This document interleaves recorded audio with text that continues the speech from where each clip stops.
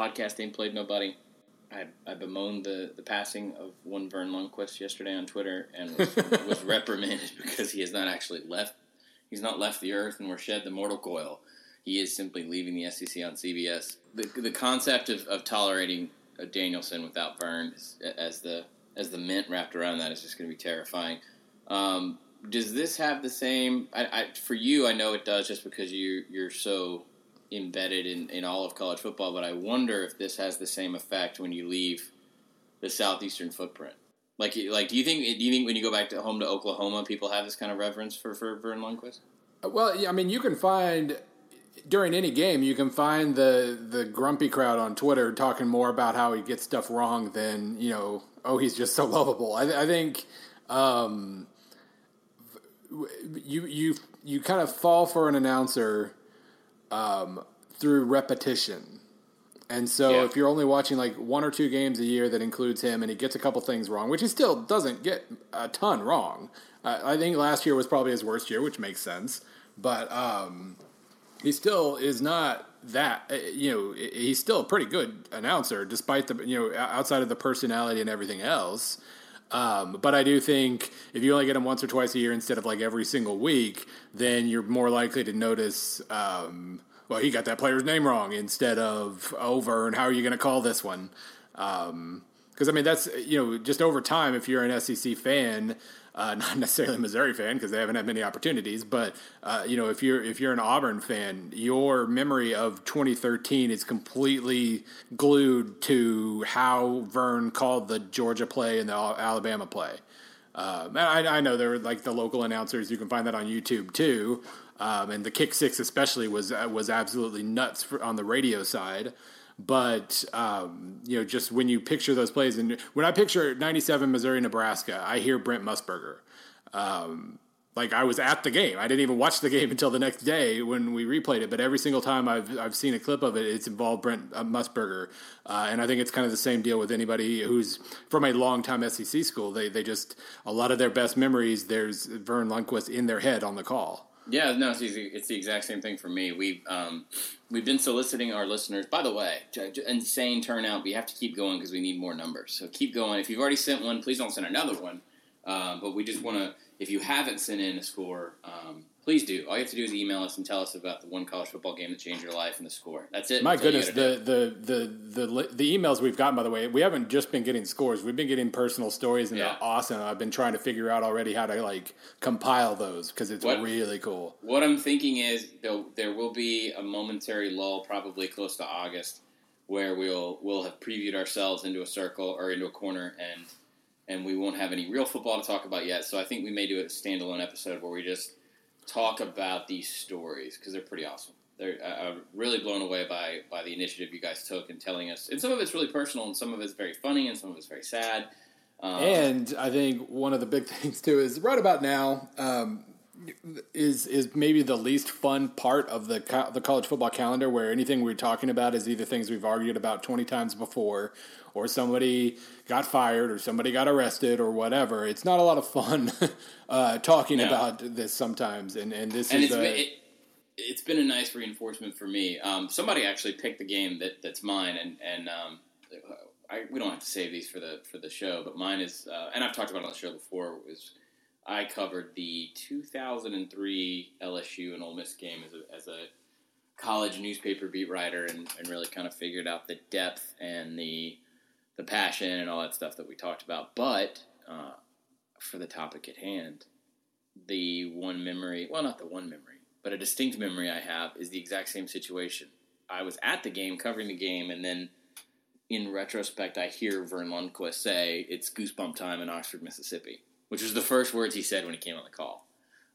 So it's going to be weird. I'm sad. It's a genuine thing. And when people say that, Vern screwed, I can't ever remember Vern screwing something up, and I know he has before. It's just he has a certain patois and a certain presence, and I always thought straddled the line between the deliverer of news and a voice that had gravity, but also that colloquial uncle, and it's gonna suck so hard. And there's nothing against Brad Nessler. It's just a more matter of him. Brad Nessler is not Vern Lundquist, and that's not a fair comparison to make for anybody out there. Yeah, I really just want my announcer to be enjoying talking about the game. Like that's like the number one qualification for me. Even the Keith Jackson's last game, the Texas USC game in 2005.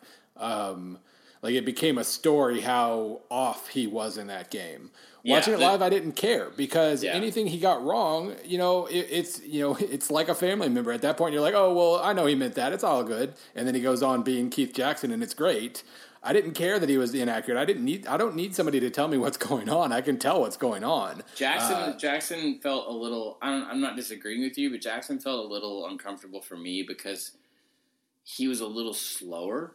Yeah, and that kind of made me sad. And the one that sticks out to me is Pat Summerall, which I grew up listening to Pat Summerall call those games with Madden, the NFL games. Yeah, and so he was the first voice I remember associated with any kind of football. But then he had it was a deal through Fox to do the Cotton Bowls. Yeah, I don't know, 4 or 5 Cotton Bowls. This was before the playoff, obviously, and I remember there's a year Arkansas was in there, and he's an alumnus. It was Arkansas, Missouri, yeah, and. It was Arkansas, Oklahoma State, Ole Miss, all those Cotton Bowls in the mid-aughts, or late-aughts, I should say, and they were just it made me sad. It did, because you could tell a man's age, and there's a certain reflex and a certain agility that you have to have mentally, I think, to really paint a good picture. So Vern hasn't lost that at all. I mean, it's part of the game. You will one day. And maybe it's a better idea to get out before you've really gone down that road. But you're right, Summerall was tough to listen to. I know he did that 2008 Missouri Arkansas Cotton Bowl because, it was uncomfortable. I read about it being uncomfortable before I actually watched the telecast because I was at the game, and it was really damn uncomfortable.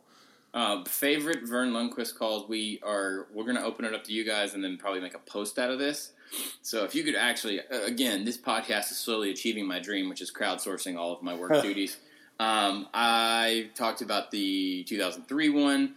One that sticks out to me is when he kind of loses it on Les Miles during the Spike game against Ole Miss in 2009.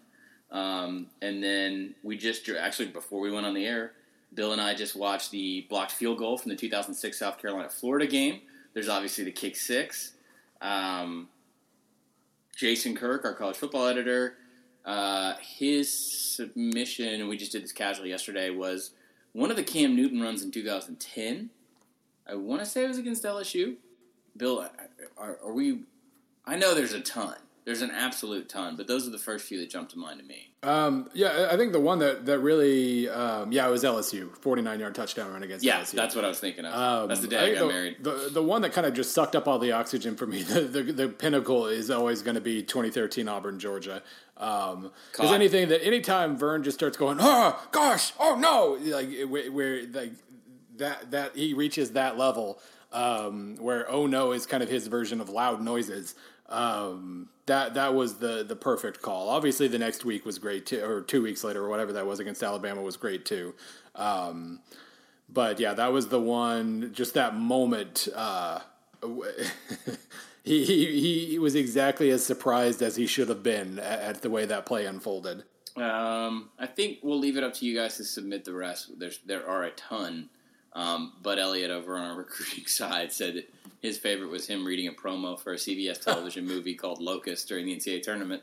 I do remember him always being pretty funny about the mandatory ad reads. So enjoy it. We'll get one more good year out of it. Oh, and speaking of actual kind of newsy news that was just dropped on us as we recorded this, early CBS schedule. This was the question I was going to ask you to lead off the show. As a Missouri fan, take away the 2 title game appearances. Is there a fond memory, any memory of like, or that feeling of certification in getting it's actually 3:30 Eastern, I know this, but we always call it the 2:30 here in God's country. Is there like the same sort of bona fides of getting the CBS 2:30 at Missouri? It hasn't been that long a tradition? Oh yeah, I mean, I think that was, a really big deal, like when it was like a hurdle to clear. Like, so that first year, okay, the first home game is against Georgia. When's Vern coming for the first time? Yeah. And I believe that was the Alabama game that was, first of all, it was postponed for an hour. Like, it was Eddie Lacy breaks off like an 80-yard run on like the first play of the game, and then it gets postponed for an hour, and then the last 3 quarters are played in front of like 18 people. Heavy rain? Or thunder? Was that it? Yeah. Heavy rain, and then the thunder. We were just praying for a bolt of lightning so that we would have an excuse to not be standing there. Right. But yeah, so that was kind of, it ended up being a terrible game and a terrible everything, but it was still like, once we heard that Vern was coming, that was another, box to check on the list. We're officially SEC. And then for Missouri fans got to grumble for a long time because I don't think they did another Missouri game until the SEC title game in 2013, like a year and a half later. Well, if you're grumbling about that, you is SEC as hell, because that is a gripe among fans, both deserving and non-deserving. Yeah, and we have to see the conspiracies wherever they are, and that's part of being a fan in general. Of course, absolutely. So about half the season-ish slate for CBS was announced. It'll kick off on Labor Day weekend, the UCLA Texas A&M game, and then normally the CBS coverage starts on the SEC. Sorry for being so provincial this week, as we always are. The tradition, air quotes, was always the Tennessee-Florida game in Week 3. CBS has expanded their coverage since then, and they're going to actually start in earnest in terms of conference play in Week 2. Kentucky at Florida. They did not have the rights to the Battle at Bristol, which would probably been probably will be the marquee game. And then the other one that they really kind of start in earnest again in that third week. Alabama at Ole Miss. Then they have, of course, the cocktail party in late October. They are going to do a triple header this year on November 5th, which will undoubtedly involve LSU Alabama in some way. They're going to do a 3:30 and then a primetime kick, but they're also going to start with Notre Dame Navy, which could actually be a good game. They'll do another doubleheader the following week, so they're declaring their doubleheaders early this year. And then we talked a little bit before we went on the air, Bill. You're not okay with the Friday kick? No, you're okay with the Friday kick for Arkansas, Missouri. You're just a little, miffed at the branding? Yeah, no, I have no problem. It's especially a good time if I have to, because there are inevitably going to be a lot of important games on that weekend, and now it's not going to interfere, like Saturday evening. Like that was, I was tailgating in a parking lot when the kick 6 happened because Missouri Texas A&M was going on right afterwards. So no, that's kind of as far as a viewing experience, Friday afternoon's perfectly fine. My problem with Missouri Arkansas is that. Mizzou football put out the official release saying news battle line rivalry set for Friday, November 25th. And I actually had to pause and think, wait, is that Missouri Arkansas? I think that's Missouri Arkansas. If you have you want to rename the rivalry?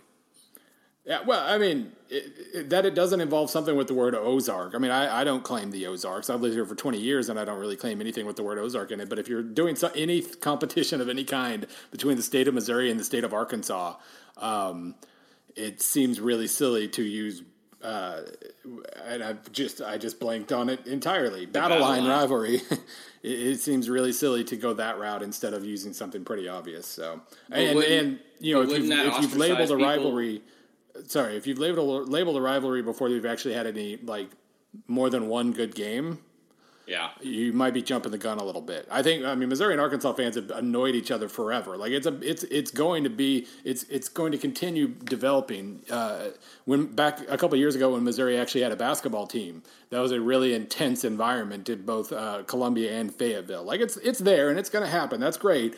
Maybe you wait to label it until it actually does kind of happen. If you use the word Ozarks, which I'm totally in favor of, I think that from what I know about the state of Arkansas, that will piss off everyone in Little Rock and also piss off everyone in the southeast corner of the state, because there's this big cultural divide with the state of Arkansas and then the northwest corner. Well, and Missouri or Kansas City and St. Louis aren't exactly tied to that label either. But yeah. you use battle line that doesn't do anything. I would have called it the Cape Girardeau Cup, but nobody asked me. Well, I mean, we tried to get Sykeston Classic. Well, I mean, what we tried to go with a couple of years ago was loser claims Branson.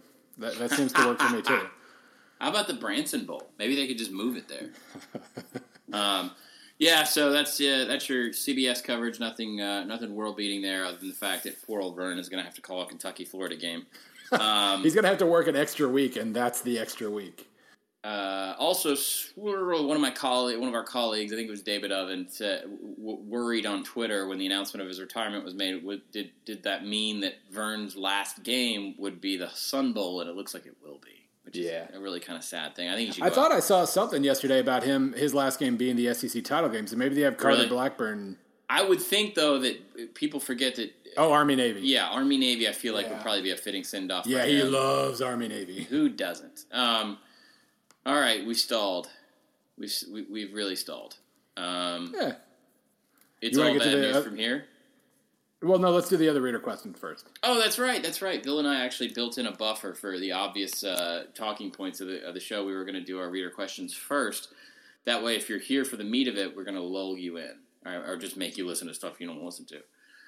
So we pulled for questions. The first one we've actually already done, which is Michael at MCA Nerdy. Asked, what is your favorite Uncle Vern memory call? We're going to throw that out to you guys and then put the best ones up. The second question, this is definitely a Bill question. I don't know if it is a Bill question. There's a lot of numbers involved, so I immediately kind of flee in fear. But I think this may be a behind-the-scenes question. Sam Donnelly, at Sam Donnelly asks, what's the most likely scenario for Clay Helton winning 8 games and getting fired? Now, I assume he means winning 8 games and getting fired in this upcoming season. Yeah. It's an interesting question. It's sort of a riddle. My first blush is, and we'll jump off from here, is that it's not possible. No. In his first year, because of the situation that's involved in terms of stability and the lack thereof, and the fact that they're bringing in a new AD. I think that if Helton lives at the 8-win mark, he's out of there, no doubt. But as far as a year one, I don't see how that's possible. Now, especially with an athletic director who's been an athletic director for like a month. I don't want to make being an AD sound like being like a physicist or something. But, I mean, I don't see Lynn Swann being in any position to fire a first-year coach over anything 3 months on the job. Now, there is, I mean, if we're going to assume that a scenario exists for losing, for winning 8 and getting fired, they do start the year with Alabama, and then after Utah State, they get at Stanford, at Utah. Technically, 1-3 is on the table. And if you start with 1-3 and you get crushed by Alabama, and maybe crushed by either Stanford or Utah too, and then you get that level of fan animosity up, because I mean I know a certain portion of the fan base really had no.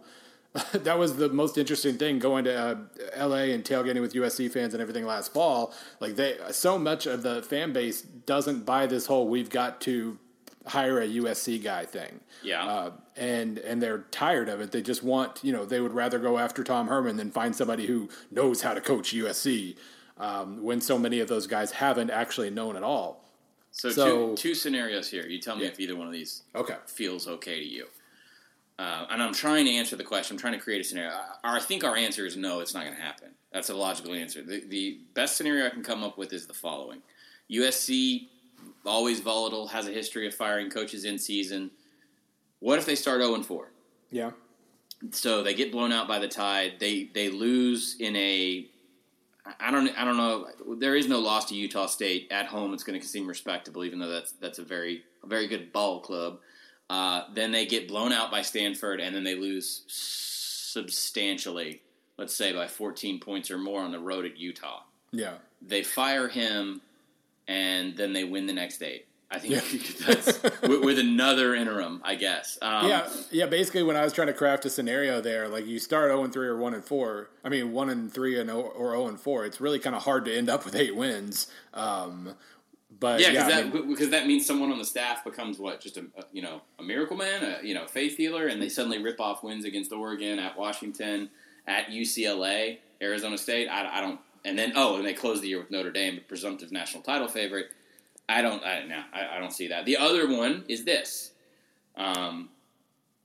Josh Whitman, Illinois athletic director. No one knew that he was going to pull the trigger on Cubitt the way he did. Right. I don't think that this is going to happen. We don't think any of this is going to happen, but I'm trying to answer the question. Do you think that USC, maybe that some of the new leadership that's come into USC feels like he's not, Helton's not sexy enough? I think there seemed to be this perception, too, that the team got better with him. They didn't. But it seemed to be, I think people were at least a little bit appeased with the way he finished up last year. And I think that's massively incorrect. But that's where I think it was. I think since they went ahead and won the Pac-12 South, I think that probably appeased people to where him getting fired in 1 year with 8 wins. I think that's impossible. Yeah, I mean, he goes 4-8 or something, then it's absolutely possible. But yeah, I don't see a scenario. The only scenario I see is that he starts his second year on the hot seat because of a disappointing 2015. 16. It's 2016 now. I don't see Lynn Swann doing that. I don't think there's any. The move to hire Helton as the permanent coach was one of consistency and stability, and I don't think anyone would throw a wrench in that. So now you talk about next year. If it's an 8-win year this year and an 8-win year next year, so 16 wins in 2 years, he's on the hot seat. That's USC. Yeah. So I don't know. Ask us again in a year. By the way, they have Texas, and on their 2017 schedule, they have Texas and Notre Dame and Western Michigan. Those are their non-conference games. So they are courting trouble already for a coach. I still don't think they're fully recovered. Last question. From Trayton Miller, and I'm going to field this one, although Bill can definitely jump in numerically, because I do have a question for you, Bill, on what we're about to talk about. We hear a lot about Idaho since they're dropping, but what's the future holding for New Mexico State? Can they be independent?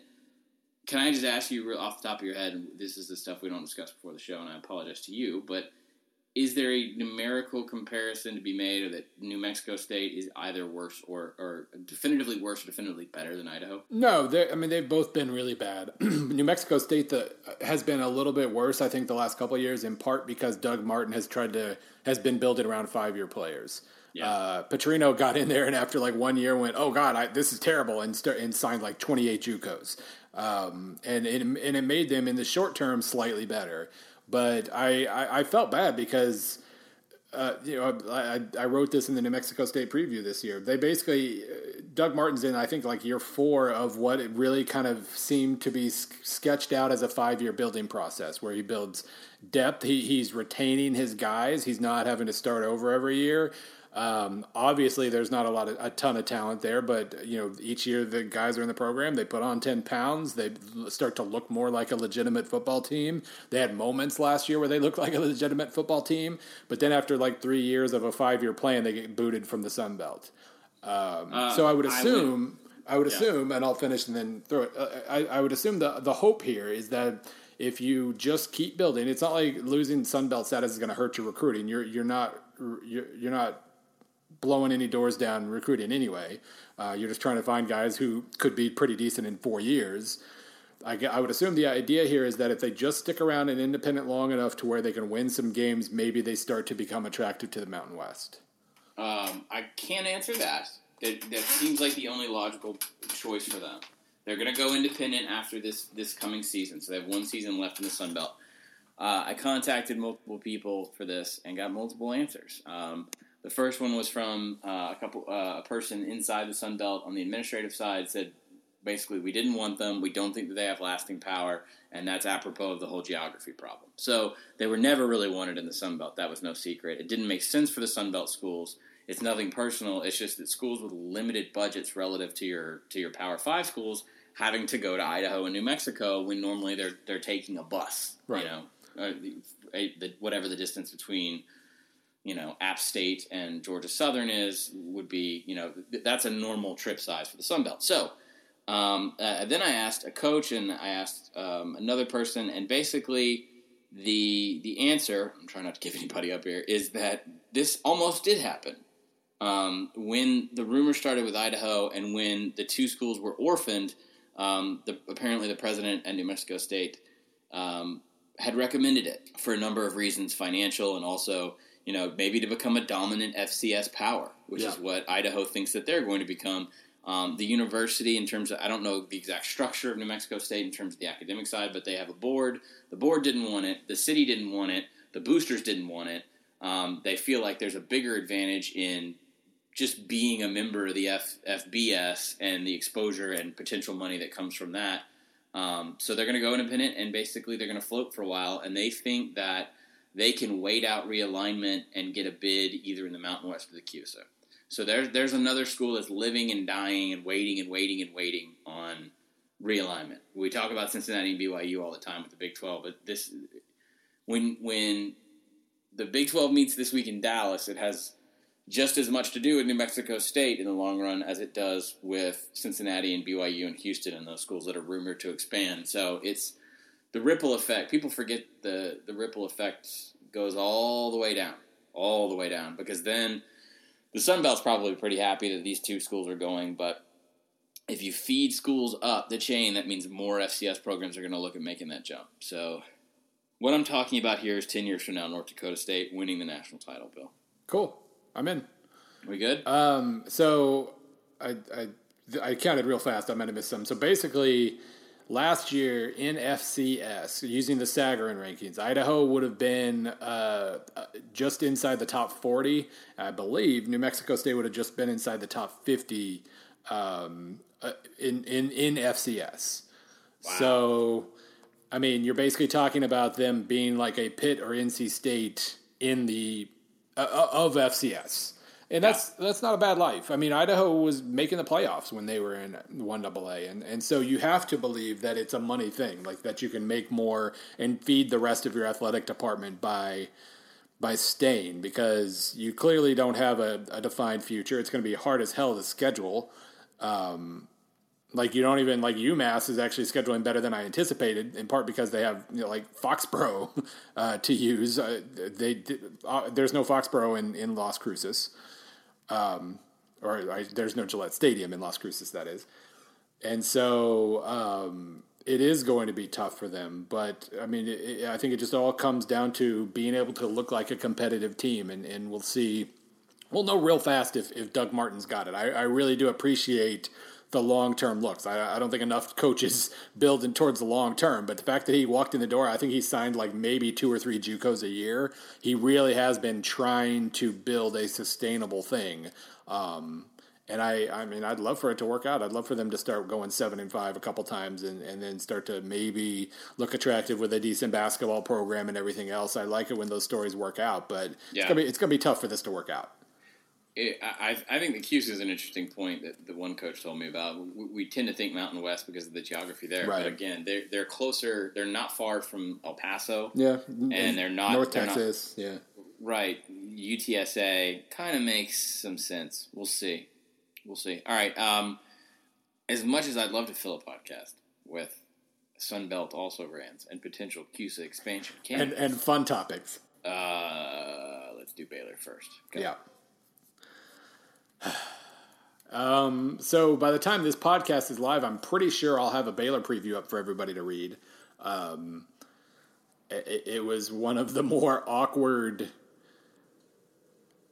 It is a preview of Baylor's 2016 football season because I am in the Big 12 portion of the preview season, and therefore Baylor's in the Big 12. So it was time to talk about Baylor football, and that was amazingly awkward, and so I just tried to make a couple of points in the intro. I know it's still getting edited, so we'll see what happens when it goes live. But this is awkward. I know everybody was kind of raging at the fact that like not all the assistants were fired. I think what we saw yesterday in what was it? His director of football operations, Briles' football director of football ops guy. And somebody else, basically his like 2 right-hand men were fired with him. I guess maybe that means they were, when we saw the plural coaches or whatever it was in the report, when it was talking about meeting with victims and their families, maybe that means they were the 2 that were with Briles, and maybe the other assistants weren't really that involved. I don't know. I don't know what I have to say that's not in the preview, but it's going to be interesting. It was very interesting previewing a team that on paper has talent everywhere, less so on the lines than last year, and that's probably going to trip them up in the Big 12 race, or would have in a different world. And then just this enormous issue of intangibles that could result in them being 12-0 or like 6-6. They're not. This isn't John L. Smith in Arkansas kind of situation. There's more talent on this team. And they're going to have a good offense no matter, like, if they let you and me call the plays, they were going to have a good offense this year. But I'll do that. Okay, yeah. We'll make some calls. But no, it was really interesting right in a preview where, like, yep, good quarterback, good skill position guys. They got pretty decent reinforcements on the line, pretty active secondary, da-da-da-da-da. I'm not making a prediction here and you can't make me. That was basically the preview. So yeah. I also have something going up, hopefully by the time you guys hear this, although I think it'll be Thursday, midday at the earliest, so if you're an early riser on BAPN episodes, it won't be up yet. But I talked to a lot of head coaches the last 2 days, and I talked to a lot of assistant coaches. I talked to a handful of head coaches that were either in the area or kind of had experiences similar to it or just had some insight, and probably the unifying sentiment that was, like, unsolicited, the coaches bringing this up to me, I didn't ask them uniform questions, was that of all the details that have emerged so far. Well, let me back up and say this. I talk to some of my regular sources in coaching anytime a big thing happens, just to sort of see what's going on in the coaching world, like what's the idle gossip, what's the generally held belief for subject X amongst Division I head coaches and assistants, mainly assistants, because they gossip. And I think there was like a 45-minute gap of the news breaking that Briles was fired and the details emerging. Yeah. Maybe even longer, but yeah, not long. Yeah, maybe an hour, I don't know, maybe 45, 90 minutes, something like that. And that's really crucial because it's a long time to speculate. So as soon as I see it come across, and I don't know who broke it, whatever, I start texting. And the sentiment in that window was, man, they're going to hang him out to dry for this because they feel like they can go get a quality head coach, and like he built it, and now they're okay dumping the architect. So it was very pro Briles. Yeah, and it was because coaches tend to, if they're looking objectively at a situation in which there's a problem between a coach and administration, of course they're going to side with the coach because they're coaches, even if they don't know the coach, even if they don't like the coach. But then the news breaks, and then the news kind of breaks, and we start getting all the details, or at least the details that we have so far. And the sentiment changes pretty dramatically, which was, holy F, how in the world, why in the world, and the reaction just went 180. Not that Briles is some sort of demon, but that they just couldn't believe how it was handled internally. Most of the coaches I talked to flat out said, I don't know how this happened because I've never worked at a place, or this place that I work at right now, that couldn't possibly happen. Yeah. And what they're talking about this is specifically Briles meeting with the victims. We believe Briles or Briles' coaches or DFO or ops or whatever, meeting with alleged victims and their families. And so the coaches kind of worked from that. That was the big shock point for them, and then worked backwards. And it was kind of funny. One coach last night asked me a bunch of questions like, how did this not get leaked from the cops? How did they get him in and out of how did they get him in and out of the building multiple times and this not come up? How did an administrator not leak this? And it's kind of funny because some of the coaches I talk to are at big Power 5 programs where there's a massive, I guess you call it message board culture or rumor culture or something. Yeah.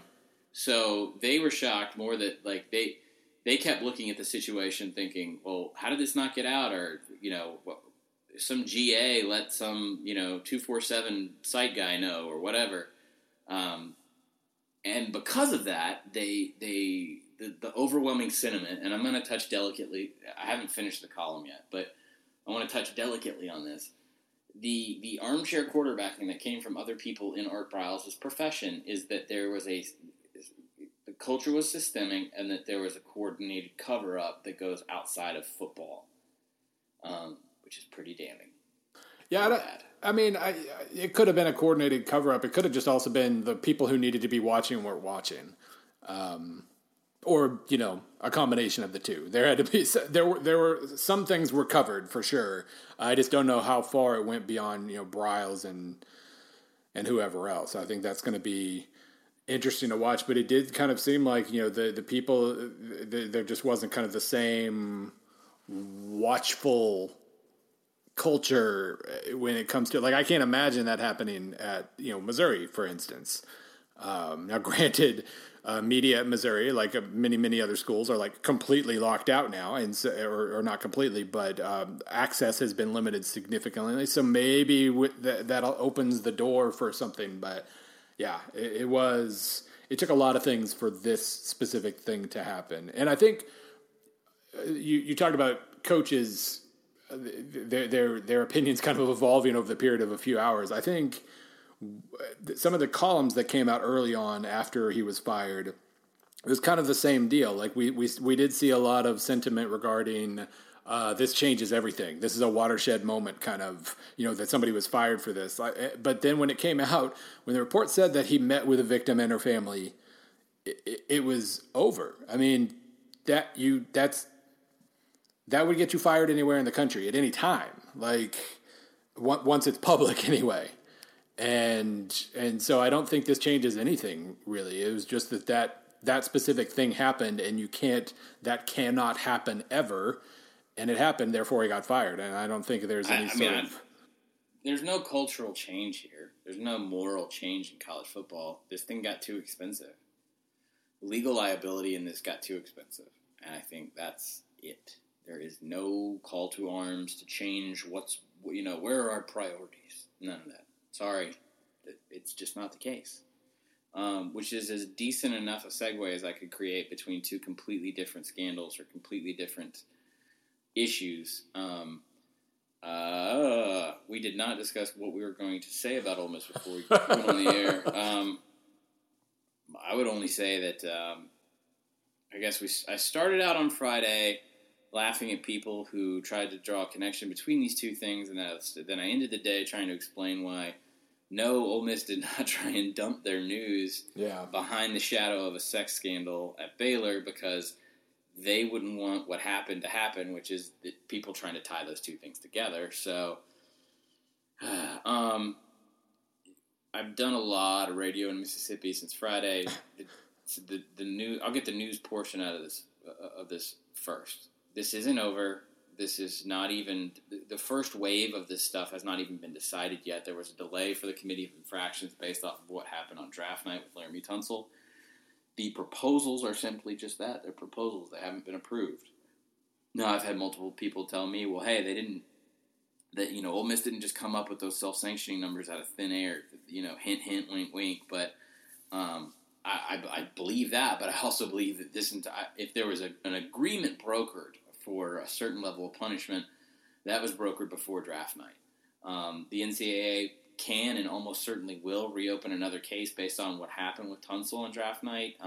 So the short version of this, and what I've tried to do in those quick little radio hits, is just say, hey, this doesn't really change anything.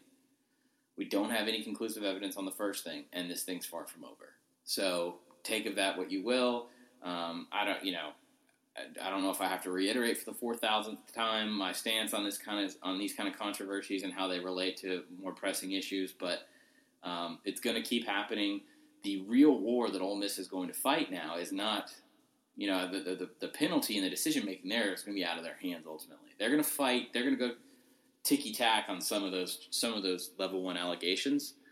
But the real fight now is going to be the perception against them in recruiting, because they don't have the ability to survive 2 or 3 subpar recruiting classes. That's how the Houston Nutt era went. Ole Miss is not insulated for that kind of problem, so they could survive 1.5 maybe. They have a quarterback in place that they feel like is going to be a 4-year all-conference starter. They're going to try and build around that kid, Shea Patterson, but if they lose depth and they get hurt on the lines, it's going to show up. The kid, you could have a bunch of 8-4 seasons instead of 9-3, 10-2. So Well, I mean, you can slide a lot further than 8-4. If, at Ole Miss, you could easily have I think at Ole Miss you could have, let's say the kid ends up being the best quarterback in the conference, but if they lose depth on defense, which in certain projections you would assume that would happen, I mean, they're gonna be fighting for 500. Yeah, I mean that's when you're in that tough a division, you can be pretty good, but end up 6-6. Arkansas is living proof of that. But they still, I mean, whether they're kind of, it's a forgivable 6-6. It's still 6-6, and that doesn't tend to fly in the SEC West. So, yeah, it'll be. I mean, they can, especially if you have a good quarterback. You don't need you can get away with, if you have a good quarterback and decent injuries luck, you can kind of skate by. But yeah, not for 4 years, because I mean, if nothing else, Patterson's a true freshman this year, but he's going to be behind what might be the best quarterback in the conference.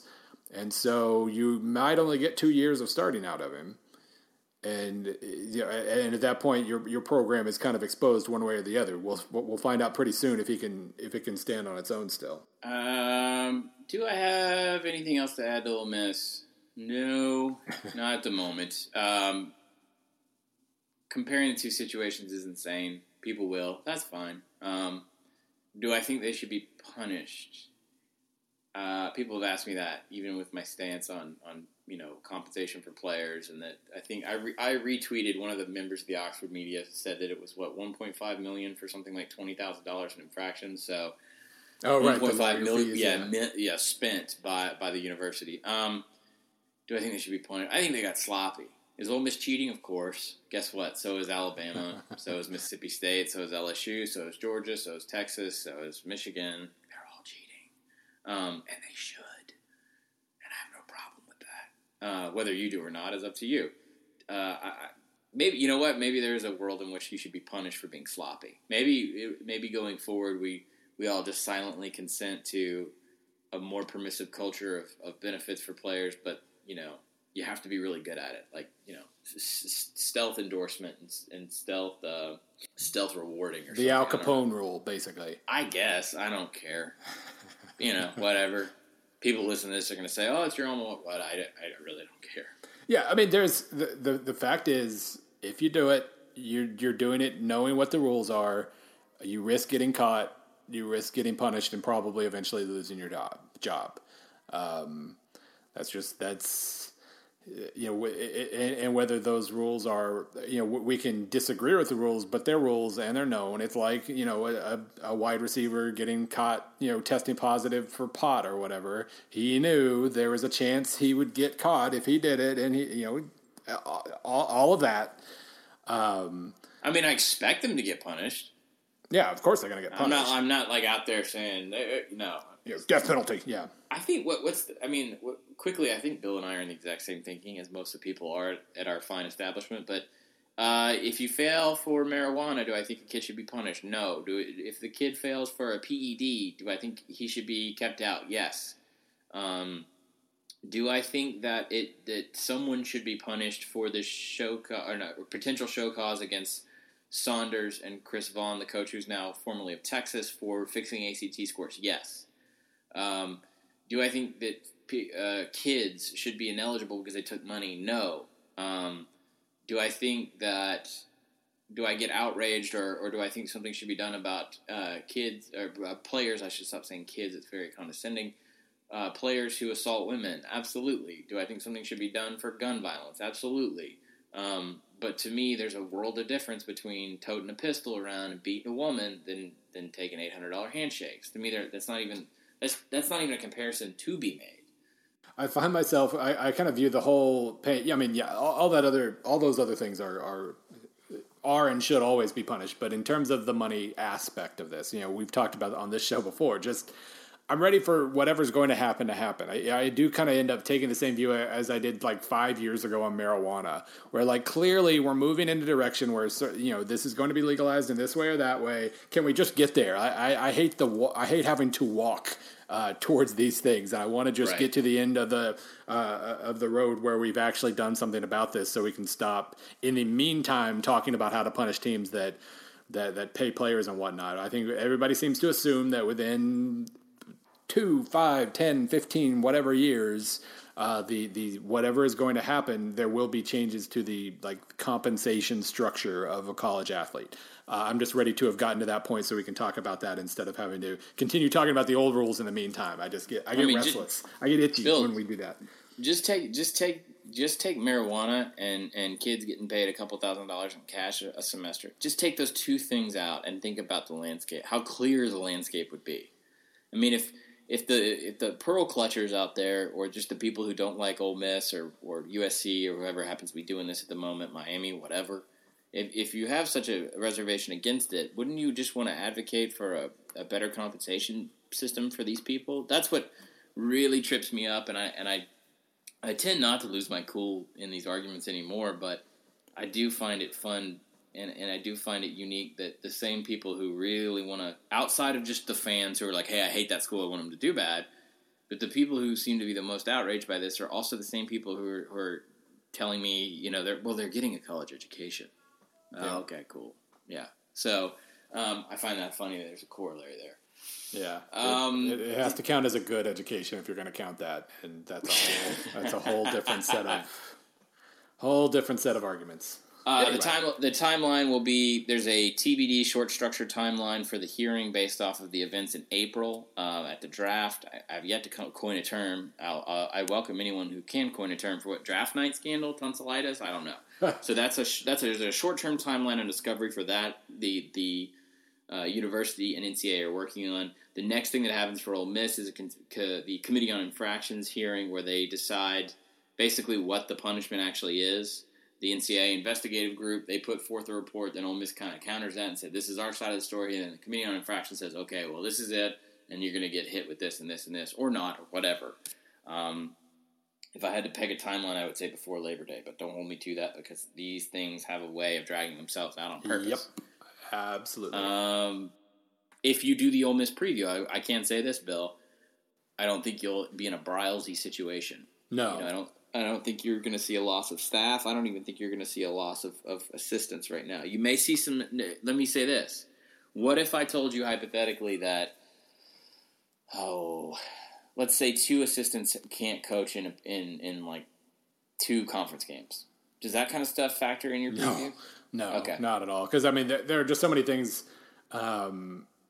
This is an extreme example, but it's like Jim Grobe at Baylor, where nobody has any idea how that's going to work, and the effect of losing an assistant for a couple weeks. No, I have no idea how I would project that, how anything like that would affect anything, and so therefore I'm just going to not use it.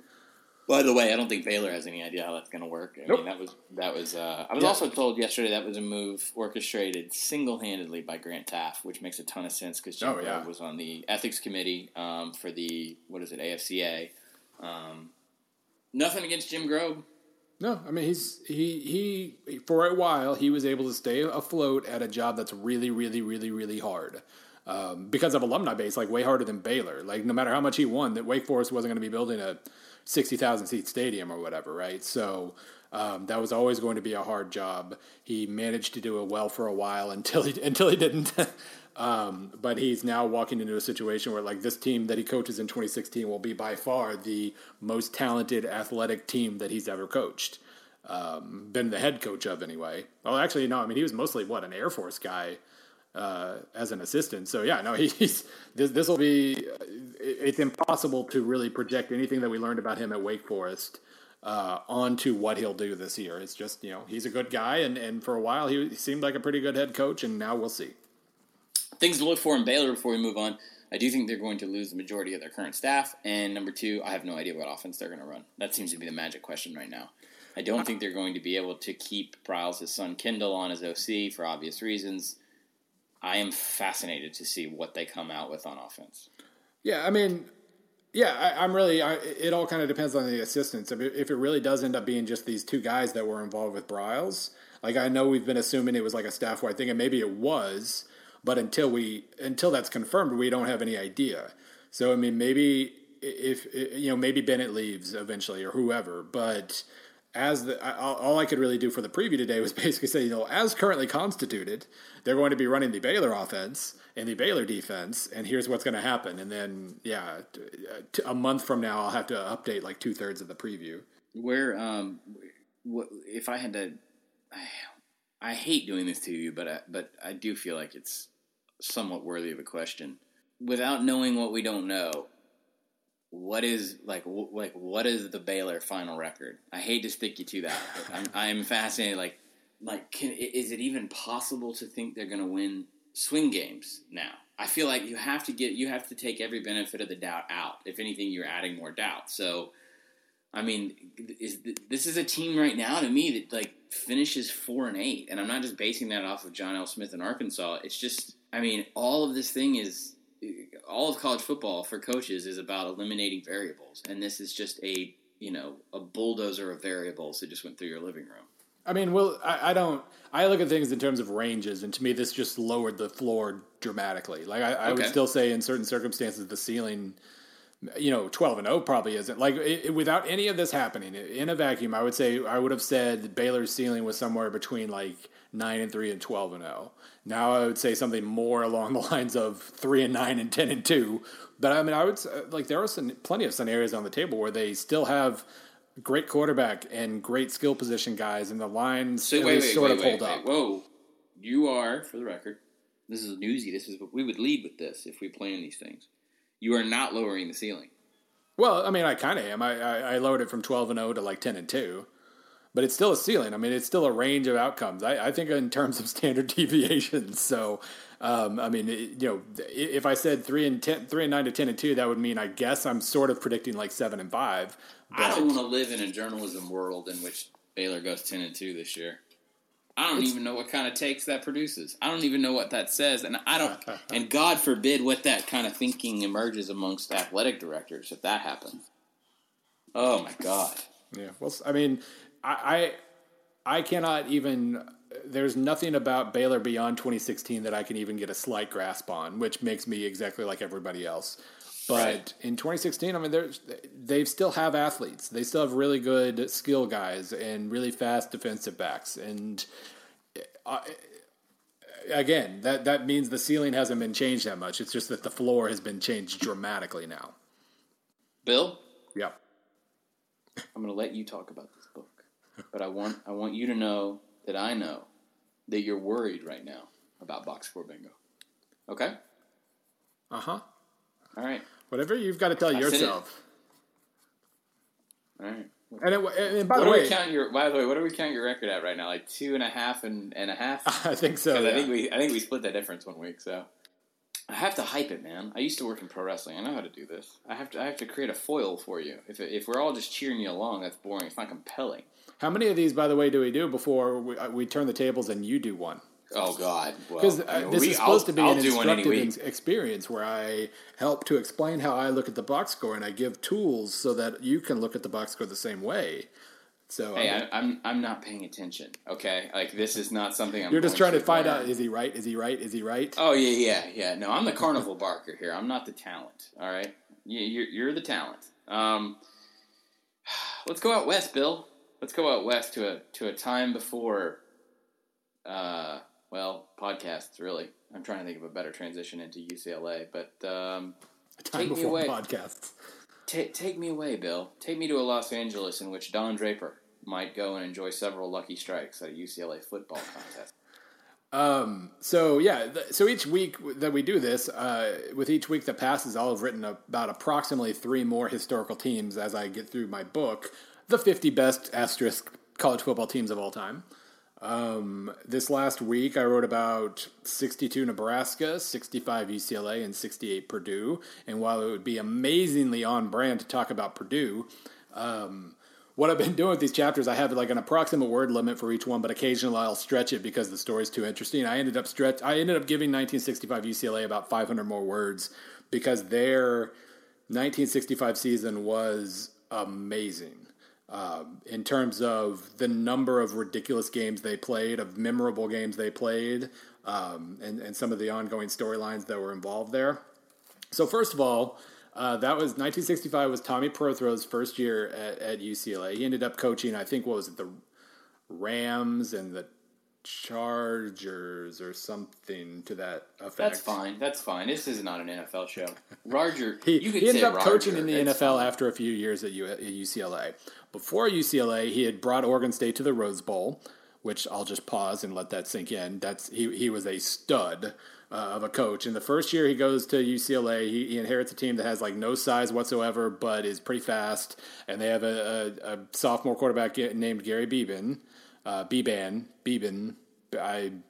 If you watch clips on YouTube, every single one of them pronounces it slightly different. So I'm not actually sure. I'm going to go with Beban. That feels the most natural to me. 2 years later, he would win the Heisman Trophy, UCLA's only Heisman winner.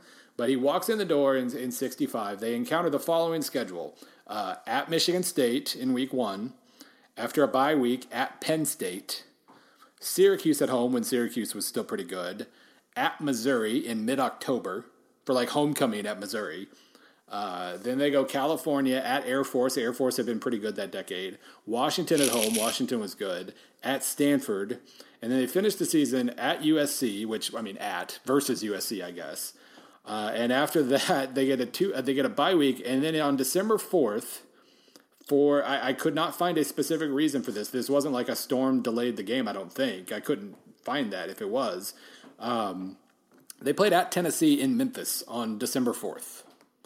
And then, since they won a lot of those games, they then played in the Rose Bowl like 4 weeks later. So that is nuts.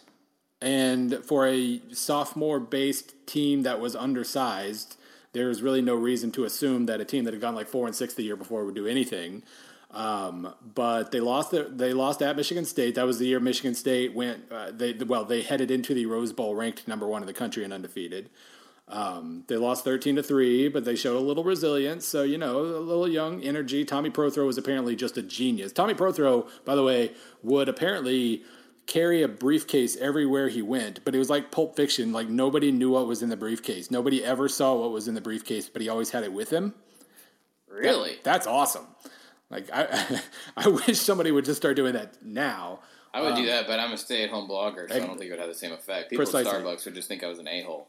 Yeah, it doesn't really go well with my Puma shorts. Hey. Everything goes with Puma shorts. Well, that's okay. That was overreach on my part.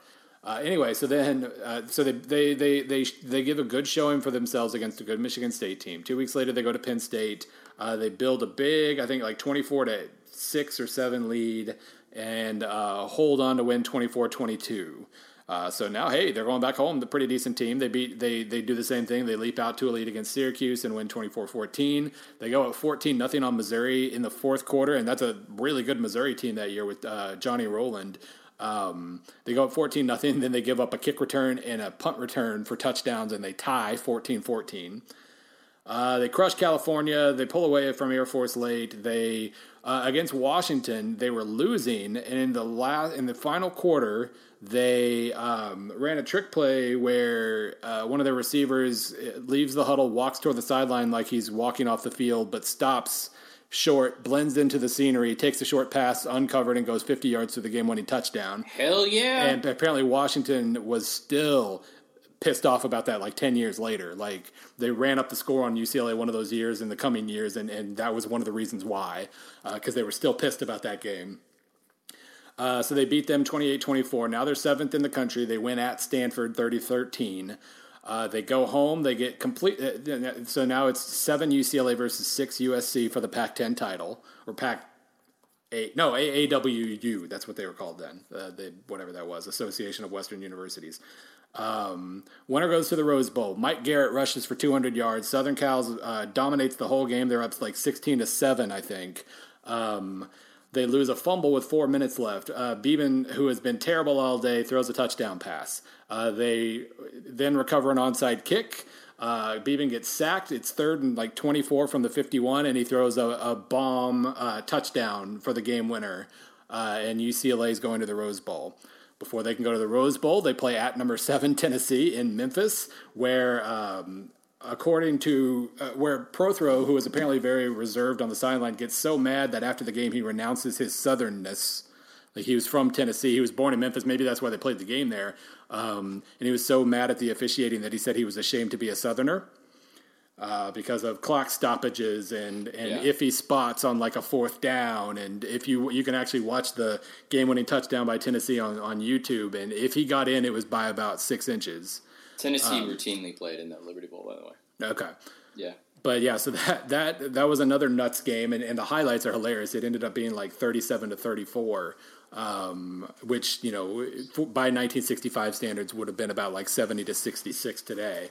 So after that nuts game, they then go to the Rose Bowl and beat Michigan State to prevent Michigan State to win the national title.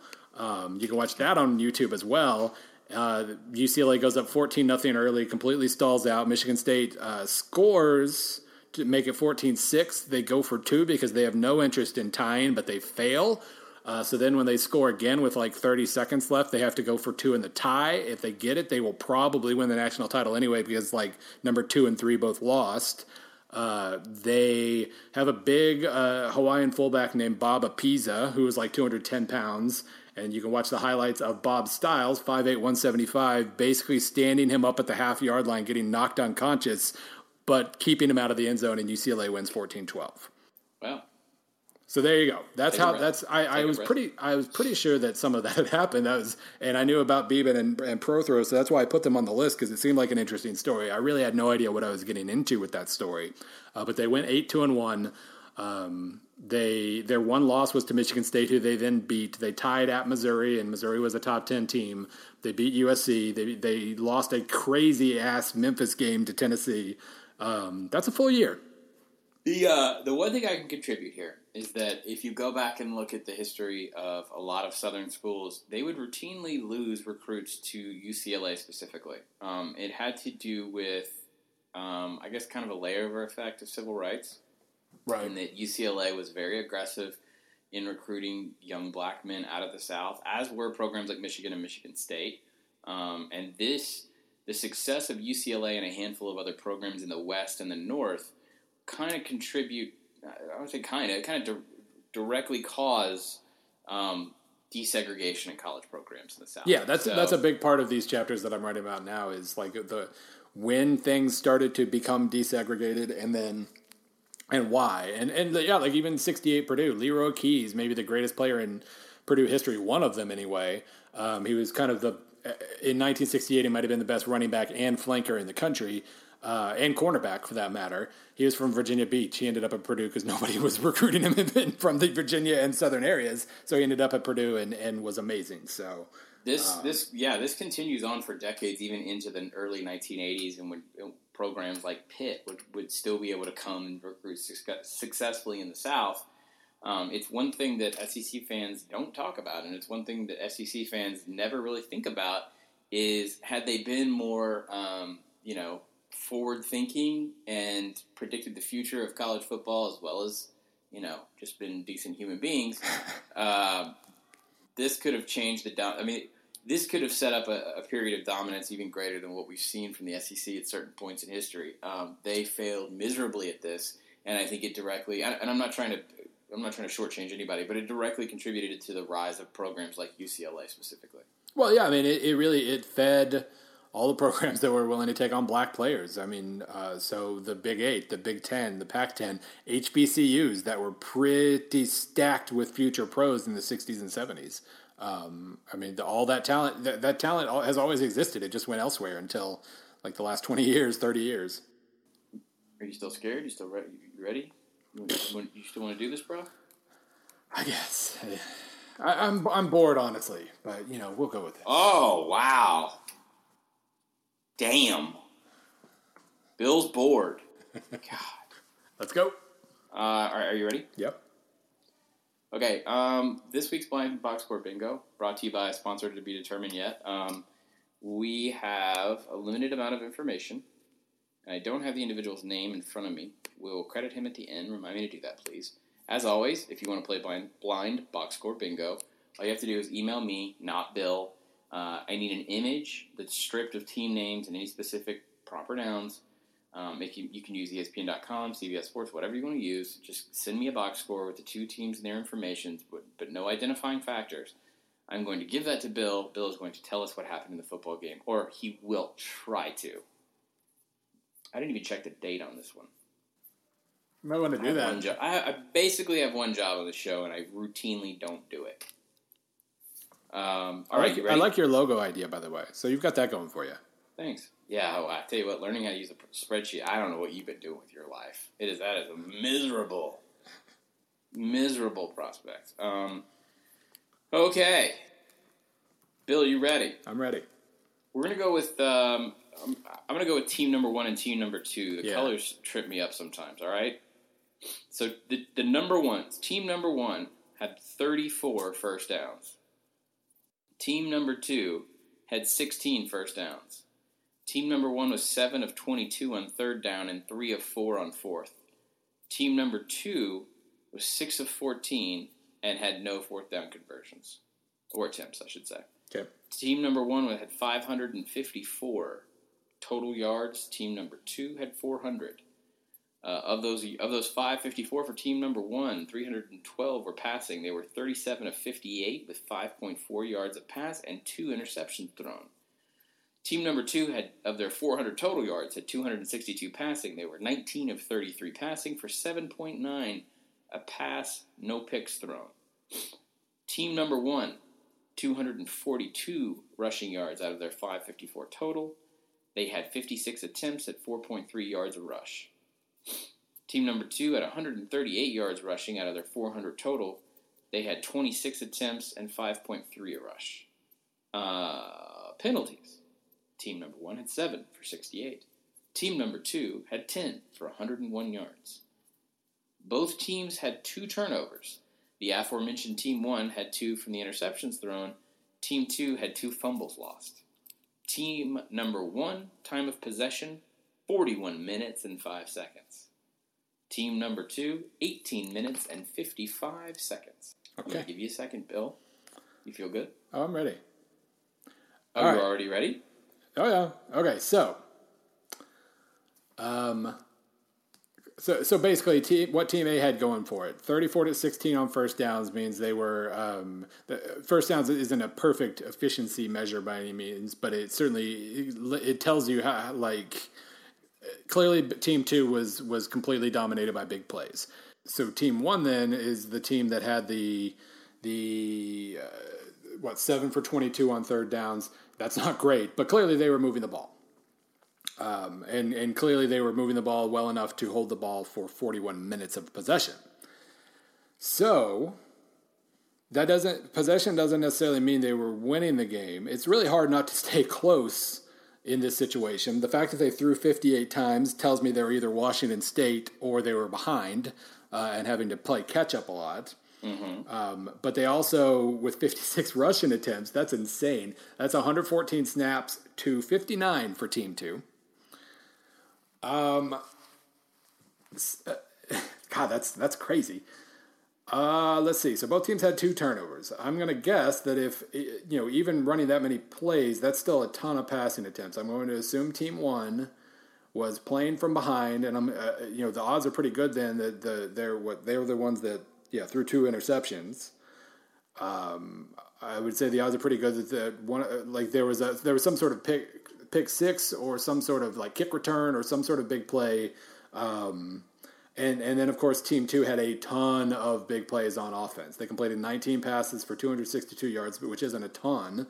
But they had 59 total plays. So their possessions were ending very quickly. Is okay.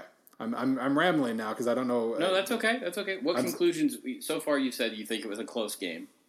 It had to have been a close game. It basically, let's put it this way: it had to have been a close game for one team to run 114 snaps, because eventually, if you're losing by 40, you give up. You're not going to have that many, especially not that many rushes, honestly.